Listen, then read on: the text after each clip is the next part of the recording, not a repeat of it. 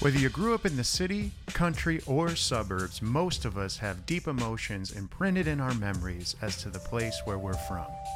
In BT's Neighborhood, we'll investigate two questions: who am I and whose am I? These questions, we hope, will point us in a more distinct direction of knowing how to live into the greatest commandment: to love the Lord our God with all our heart, mind, and soul, and to love our neighbor as ourselves. How can we love those around us, especially those who challenge or oppose us, if we don't even know who we are or how to express love for God, others, and ourselves? So take a walk with us, learn where to buy your groceries, and where to find a good conversation. This podcast is brought to you by Roberts Wesleyan University in conjunction with the Office of Spiritual Life. We want to welcome you to the neighborhood.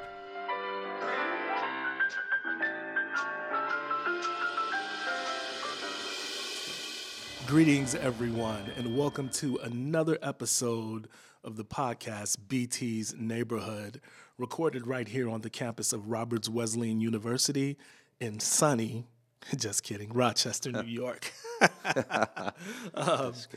Anyway, I'm so glad that you could join us, that you're taking time out of your busy schedule to tune in. We base these podcasts off of our chapel theme, and our chapel theme for this semester, the 23 spring semester, is becoming. And we've been talking about that as we learn to be with God, who we are naturally comes forth. We've got 4 movements of this particular theme. The first movement is knowing God, and the second movement, which we're going to be talking a bit about today, is knowing how God designed you. That's right, knowing how God designed you. And today I have a very special guest with me this morning. I know that you are going to enjoy this. He's a favorite person of mine around here. I always glean wonderful things from him. We have with us Dr. Joel Hoomans. He's the professor of management and leadership studies. Let's give him a roaring crowd. The best I could do. Dr. Joel, welcome. And can you tell the folks a little bit about yourself and what you've done over the years, and just so they can get a feel for you? Sure. Thanks, Pastor. So basically, I graduated of Roberts Wesleyan University.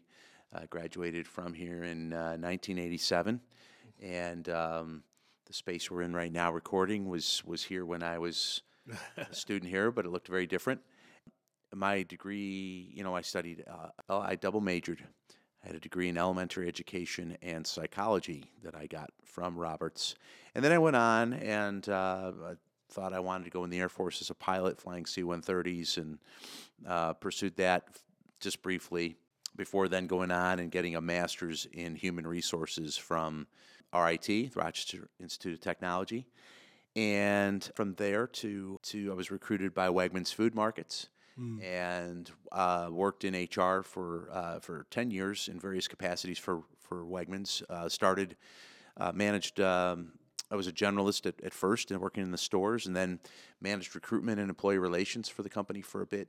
Became the first manager of leadership development for Wegmans, which was something I got talked into, but it was a fantastic experience, and that led really to me coming to Roberts. The last year I was at Wegmans, we were voted the best company to work for by Fortune magazine, and we've been on that list ever since it came out in 2001 for the first time. Interesting thing there, I got to work with the top 100 companies on leadership development and some discussions there. And one of the discussions that led to my coming to Roberts was this desire for something what they called the next generation graduate business degree. They wanted an alternative to the MBA that was more focused on leadership. So that within 2 weeks led to a conversation here at Roberts about doing something along those lines, and that's how the Masters in Strategic Leadership program here at Roberts got started. Wow. Interesting, man. So much I'd like to know about your story. But did you always see yourself as being in leadership development? No, not at all. Most, what they say, the average person at one point, I saw some statistics, changes their college major 3 to 5 times, and I think, people change their professions probably at least that many times, trying to figure it out. I've always been jealous of that person that that decided at age 5 they wanted to go and become a doctor, and then they become a doctor. That's a very small percentage of us. I believe that's 5% or less of us that decide at age 5 what we're going to be. I mean, the reality is, if you want to be a cowboy, it may not pay, and some of these things we set our sights on as kids may be a little bit romanticized, right? Yeah, definitely. Well, and the reason I ask is because part of our discussions with our theme has been underneath it all is vocation. Yeah. This idea of, we know that sometimes in a non-Christian maybe thought, you may see vocation as just an employment or career. Yeah. But I think within the Christian context, we think of vocation as a calling. That somehow that, and I know when I say calling, there's a whole lot underneath that as well. Sometimes people think, oh, if you're called to maybe work in a local church as a pastor, priest, a nun, a monk, like those are things that we typically think of as calling. But really the Christian vision is that all of humanity has this calling, and in a general sense to reflect the Imago Dei. But then in a specific sense, we all have this kind of unique calling that we're called to. So it was interesting hearing you, share a little bit about, just your journey and how, when I think of you, and I think of leadership development, I'm like, yo, that's you to the core. You are developing and helping people, discover their potential and even harness that potential for the glory of God. What does vocation mean to you when you think about vocation? Yeah, I think my definition has changed over the years. I mean, I think how do you get to the right vocation is something a lot of us struggle with. And are you in that alone, and are you the primary owner of that, or does God have something to say about that? Whether it's in an area of what we traditionally think of as ministry, or whether that's someplace else. And I believe He does, but I haven't always thought that. I came out of college and I became, I'm pastor's son, but I became an atheist. Yeah. I guess I became an atheist because I was really struggling with why bad things happen to good people, and how could a good God allow that?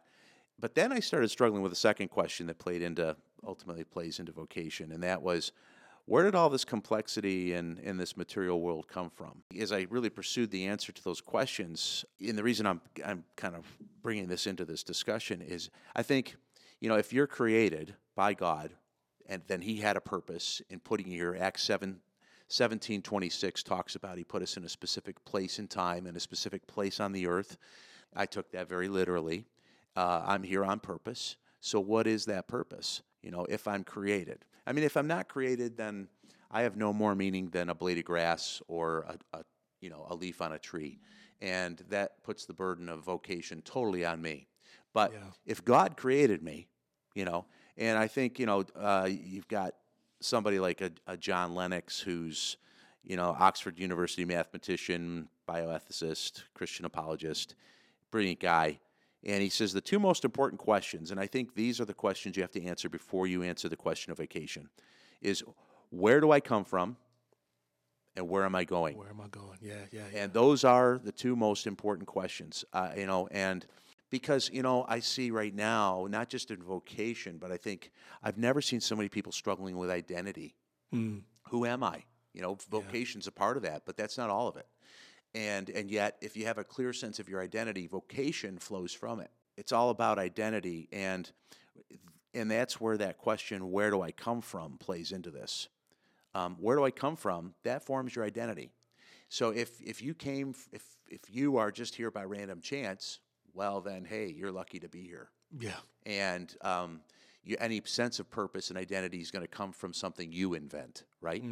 But if you're created, then somebody else had designs on you before you even got here. So what are those designs, right? And I think it's worth the struggle with the questions. When people are questioning their faith and things, I don't interfere with that. My own father didn't do that with me. I told him I was going to be an atheist for a season, and he He did not panic at all. He just, made On the outside, maybe. Yeah, maybe on the outside. But he made a discussion out of it. How we see our past determines our identity. The second question, where am I going, has to do with vision. And so, and that really is determined by our worldview. And then the other thing I think that becomes really critical on vocation is, what am I good at? And what am I not good at? And because those are the hints that God's given you as to what He designed you for. Yeah. And I think college is a great time to begin. Well, high school, early in life, you start figuring that out. What am I good at? And figuring out those gifts and talents is really, really key. Yeah, that's good. You make me think of a favorite speaker of mine. He's went on to be with the Lord, but Dr. Miles Monroe, when he, in a lot of his writings, he talked about, if you want to know what something is created for, then you have to go to the manufacturer and ask he or her about why this thing was created. And so in today's discussion, in talking about knowing how God designed you, knowing how you were designed, it's taking already into, it's presupposing that there's intentional design in each and every one of us. And I'm curious, as a leader, investing in tons of people, helping people figure out what they're good at, and developing, sharpening their skills, if you will. What is it about the discovering how we are designed that helps us discover our vocation, or even helps us thrive in our vocation?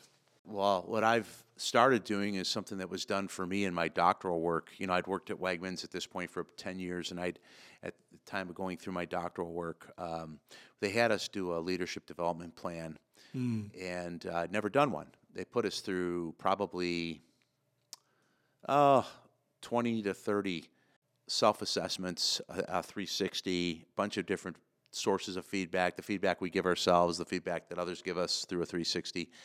And then from there, we had to determine our own sense of our plan. Because, I think with leadership development, it plays to just about any career,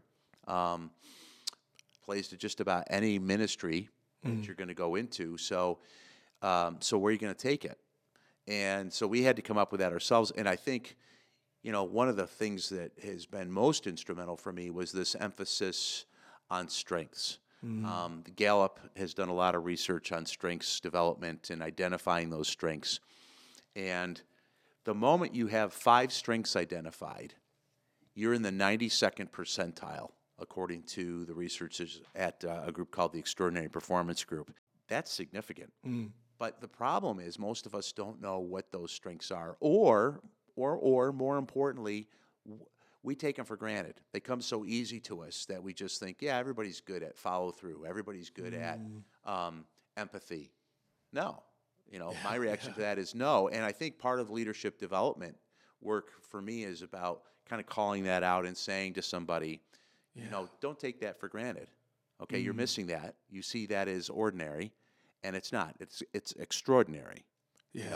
And helping people see in themselves what they don't see. I think we all need somebody in our lives that we trust more than we trust ourselves. That's good. I feel bad for people that don't have that, because when it comes to leadership development, when it comes to vocation, you need the people that cause you to consider things that you may not have seen for yourself. Have you thought about this? You don't owe them an immediate answer. But if the nature of deception is that we're deceived, right? We can't see it ourselves. And oftentimes we have blind spots like that. And so I talk a lot about, a group of people I call trusted truth tellers, or triple T's. It's not a term I invented. It's a term I picked up somewhere, I think, from Jim Kouzes, who wrote a great book called The Leadership Challenge. But he talks a lot about the value of them. And I see a lot of leaders without the trusted truth tellers around them. And a lot of people trying to develop careers and vocation without the trusted truth tellers. And if you don't have them, get ready for some trails that are going to take you some, unfulfilling places. If you do have them, they're going to call you into account. They're going to cause you to consider some things that you might not want to go and consider. Because I think the reality with vocation is it doesn't mean, vocation isn't necessarily something that comes easy. My own leadership development, I didn't choose it for myself. The vice president of Wegmans, who decided he needed a manager of leadership development, called me in his office one day and said, "Joel, I need a new position." And I was managing recruitment and employee relations at the time. And I said, "Well, what's that?" He says, "I need a manager of leadership development." And he kind of spelled out what he was looking for. It says the company doesn't have one and we need it. I said, "Oh," I was really intrigued by it. I said, "Oh, that," and I said, "Well, I'll help you build a job profile for that position. That'll be fun to put that together. And then I'll go find that person." And he says, "Oh, I like the idea of the job profile." He says, "But you don't have to go find me the person. I know who I want." Wow. "Oh, really? Who's that?" He says, "I want you." Wow. And honestly, he gave me 2 days to consider it. He challenged me on why he felt I should take the position. But I think if we don't know ourselves, right, and if we don't allow other people to know us and speak into our lives, those triple T's, then it's going to be a rough ride, that vocation. I think identity as a whole becomes a challenge. Wow, man, this is so good right here. Some of the thoughts I have as I'm listening to you is that, identity, even vocation, these are things that cannot be developed in a vacuum. Right. We need to be in community. We need to be around other people because, as you said, we have blind spots. We think we know ourselves, and I laugh because, my parents used to tell me as a teenager, "I know you better than you know yourself." And, I'd laugh and say, "There's no way. You can't know what I'm thinking." But now as a parent, I do know, there's some truth to that. There's things about myself that I don't know, and how great it is to have people around you who can see you and call out things in you that are good, that are positive, and says, "Hey, I want to affirm this in you." And as I look back over my life and think about certain things, the big moments in my life that have helped me figure out what I'm supposed to be doing with my life have been those people who have spoken to me, who've taken time to point out things about me that I don't see, Yeah. Yeah, I think, I think parents play a huge role there. I mean, you referred to your own, and I know you and I have talked about the role that your parents have played, and your dad has been a prime influencer. I think, if we're trying to do it in a vacuum and it's just us, that's a huge burden to carry, first and foremost. And I don't know that we can get there without it. And I think there's a lot more that feeds into it too. Like, for instance, I was reading an article last week about the fact that only 20% of leaders have any sense of purpose or mission in their life. And I thought to myself, if that's 20% of leaders, what's the general populace like? So if you've got the vast majority of us walking around, what we're doing is we're participating in everybody else's purposes, but we don't have our own. And that becomes a difficult place to thrive in. And I mean, other people would love to have you pick up their purposes, the ones that do have them, and they're not always well guided. You and I know they're not. So, those misguided purposes, they'd love to bring you in on. But I think, some of the unsung heroes really are mothers. I mean, my own mother, as I think on this, was really instrumental in my own sense of my development. She stayed at home. You don't see as much of that today for financial reasons and other reasons.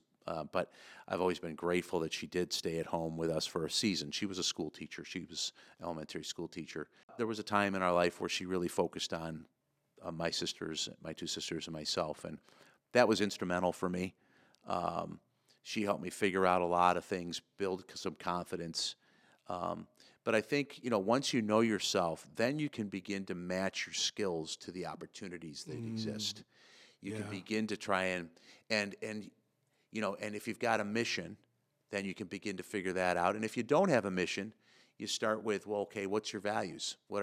T.D. Jakes once said, if you don't know your mission or your purpose, what are your values? Because your values will lead you to your purpose. And I think he was spot on with that. That's been my own experience. Yeah. Yeah, wow. So when you say values, what do you mean by values, and how does one figure that out?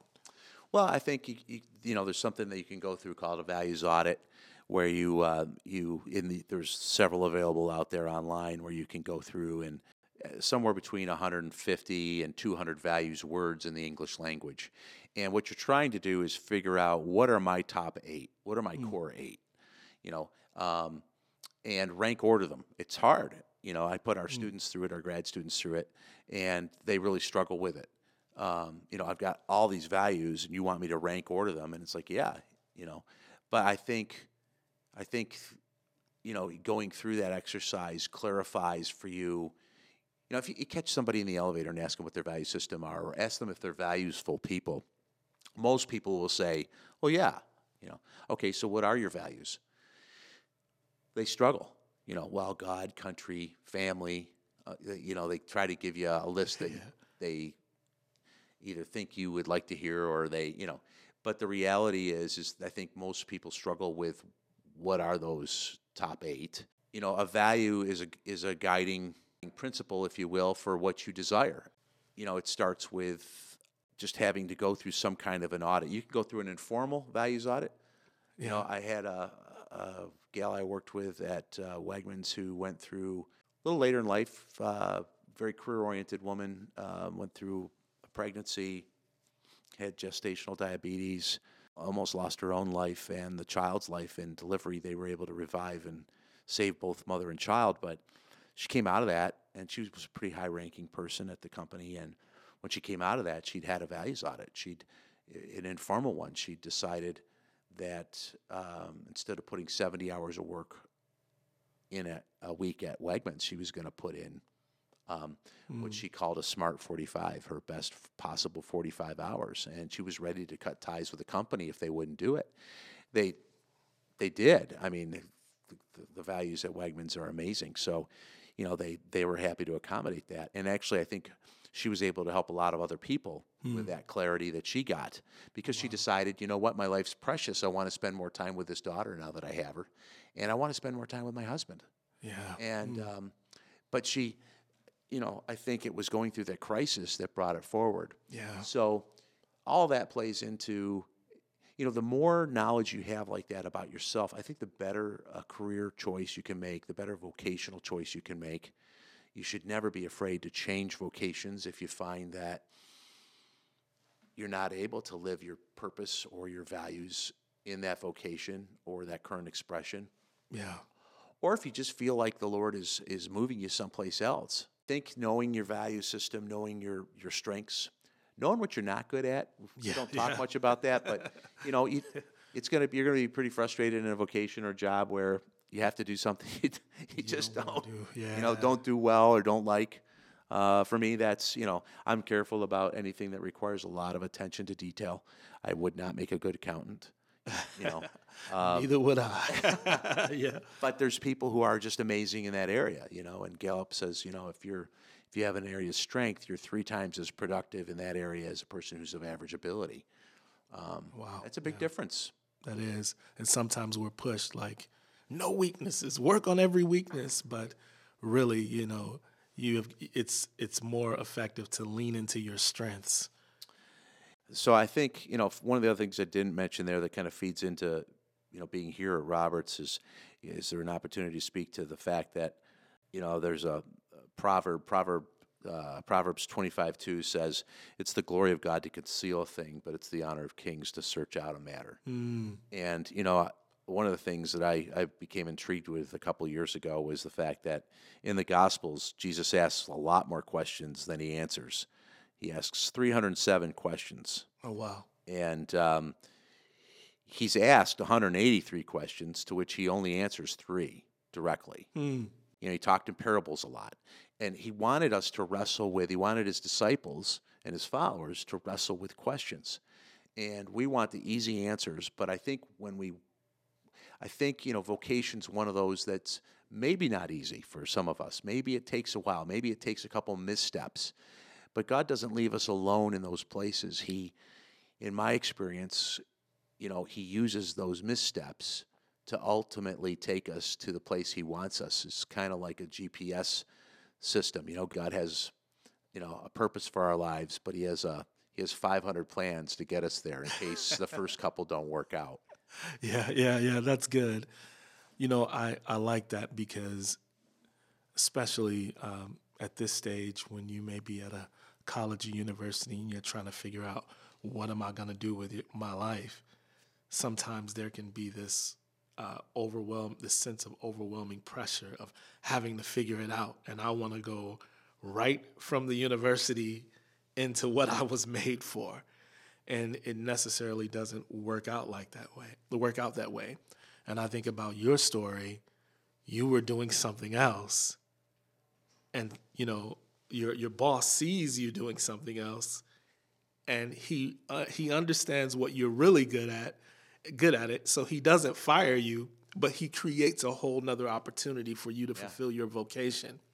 And it reiterates to me, it drives home the point that life really is a journey, and it's an adventure, and there's some discovery in that. Like, it's part of the joy and part of the adventure is me not giving you the answer on day one. This is a discovery. It's the how did you say that Proverbs you quoted? It's the asking of questions and sitting in the question. Yeah. For a while. It's, the glory of kings to conceal a thing, but the honor of kings is to search out a matter. Yeah. And, some of the best answers in my life have come after a season of searching. Yeah. Even my faith piece, I spent a year as an atheist before coming back to my faith, and now I owned it, Yeah. So you're going to have to come back. You've given us some serious things to think about here, and I hope this has been helpful to you all who are trying to discern matters of vocation, and you're thinking about what am I good at? How do I discover that? Listen, keep tuning into this podcast. If you are enjoying these, please feel free to let us know by contacting us at spirituallife@roberts.edu. We'd love to hear from you if you're enjoying these. And once again, thank you, Dr. Hoomans, for joining us. And I'll see you next episode. Thanks again for listening to this episode of BT's Neighborhood, where we aim for simple but deep conversations about being a good neighbor here and now at Roberts Wesleyan, and wherever our paths take us in the future.